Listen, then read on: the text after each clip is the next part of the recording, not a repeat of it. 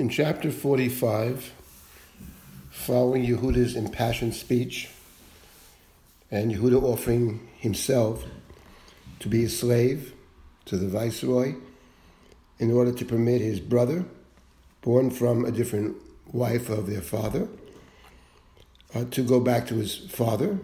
Because the argument of Yehuda is that the father and this boy, Benjamin, are inseparable. In the words of the Torah, Nafsho kishura b'nafsho, his soul is bound up with his soul. And the very expression, Nafsho kishura b'nafsho, it's not clear which of the Nafsho refers to whom. That's the inseparability. Their souls are bound together.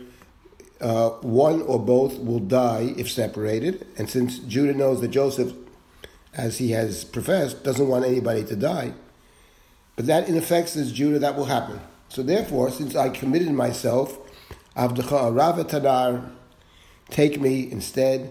And when Joseph hears this, that Judah, the son of Leah, the other side of the family, has offered himself instead of Benjamin, Joseph's full brother, chapter 45 tells us, Joseph could not contain himself before all those who stood before him. And he cried out, Hotzio kol ish me'alai, remove all people from me, from before me. And no one stood when Joseph made known his identity to his brothers. The verse sounds like if Joseph could have contained himself, he would have. That's one of the interesting questions about the Joseph narrative in general. This, in fact, is the third time that Joseph has cried.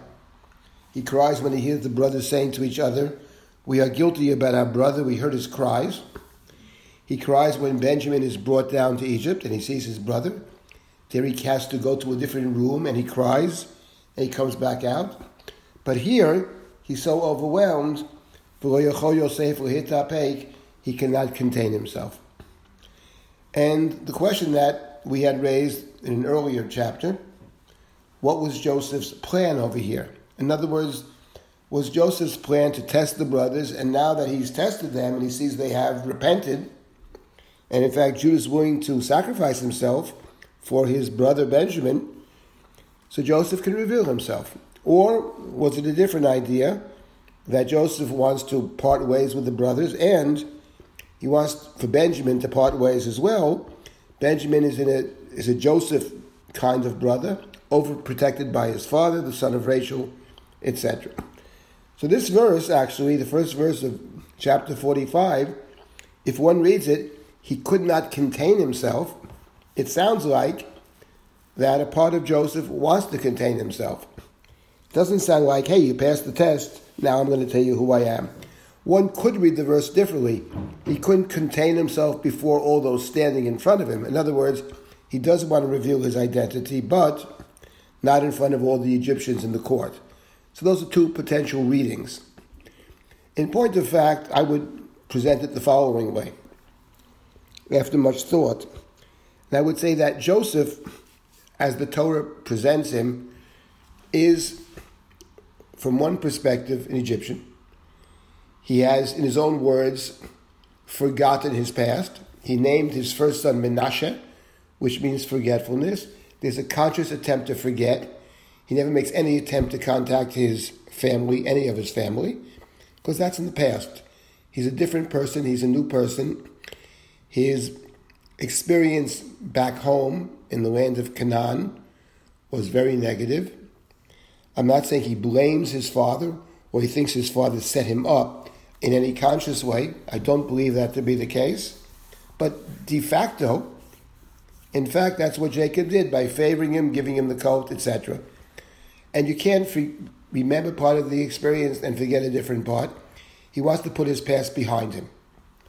On the other hand, when the brothers come down to Egypt and he sees his brothers, this rekindles all the memories of the past, positive and negative.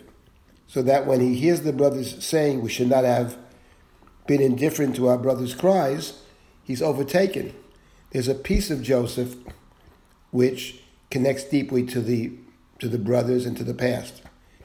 And therein lies the two sides of Joseph. The Joseph who speaks harshly to them, who wants to get rid of them, who wants to maybe protect his one brother that he cares about.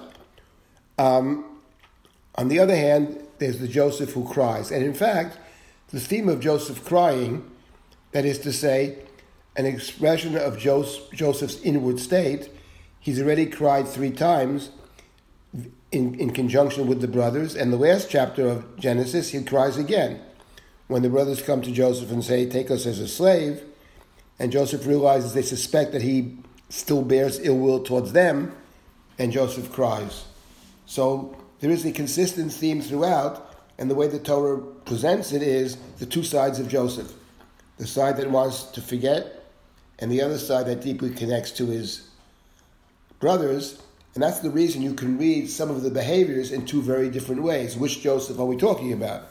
Are we talking about the Joseph who names his son Menashe?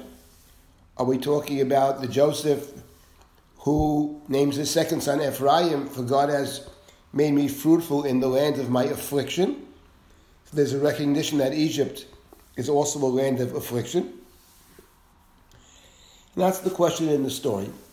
I would make one final comment about Joseph's speech to his brothers, where he says to them, I am Joseph, chapter 45. Joseph's speech to the brothers is a lengthy speech.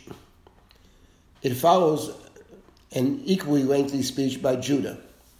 Judah's speech is about self-sacrifice, about commitment, about responsibility, and in fact, what Judah does through his speech is reunite the family.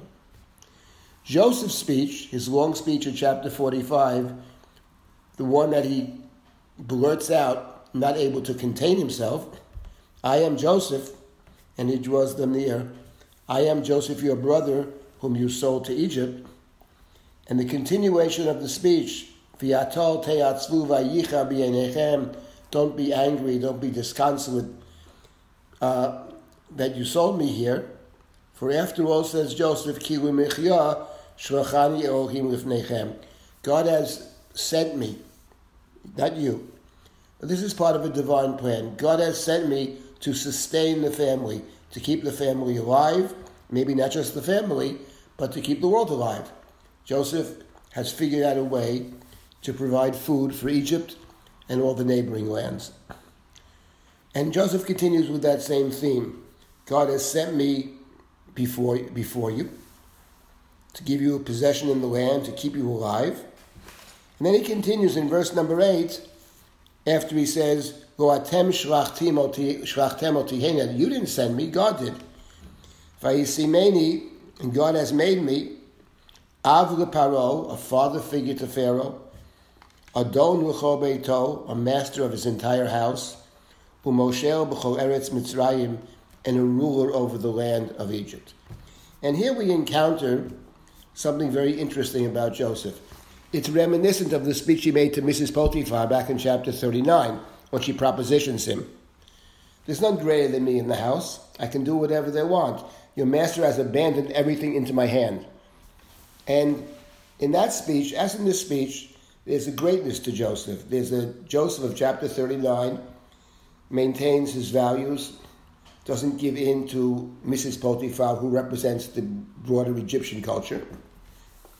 And here too, Joseph reveals himself to his brethren in a magnanimous way. Don't feel bad. It's a divine plan. This is God's plan. God sent me.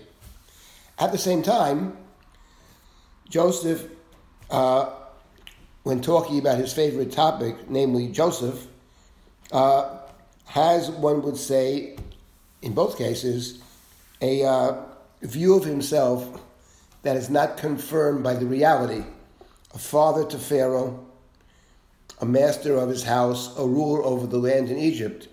The reader will discover not too long from now that Joseph may be a very important person in the land of Egypt.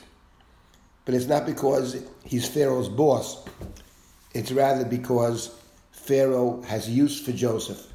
And the moment he stops having use for Joseph, we will see what kind of a father figure to Pharaoh Joseph is.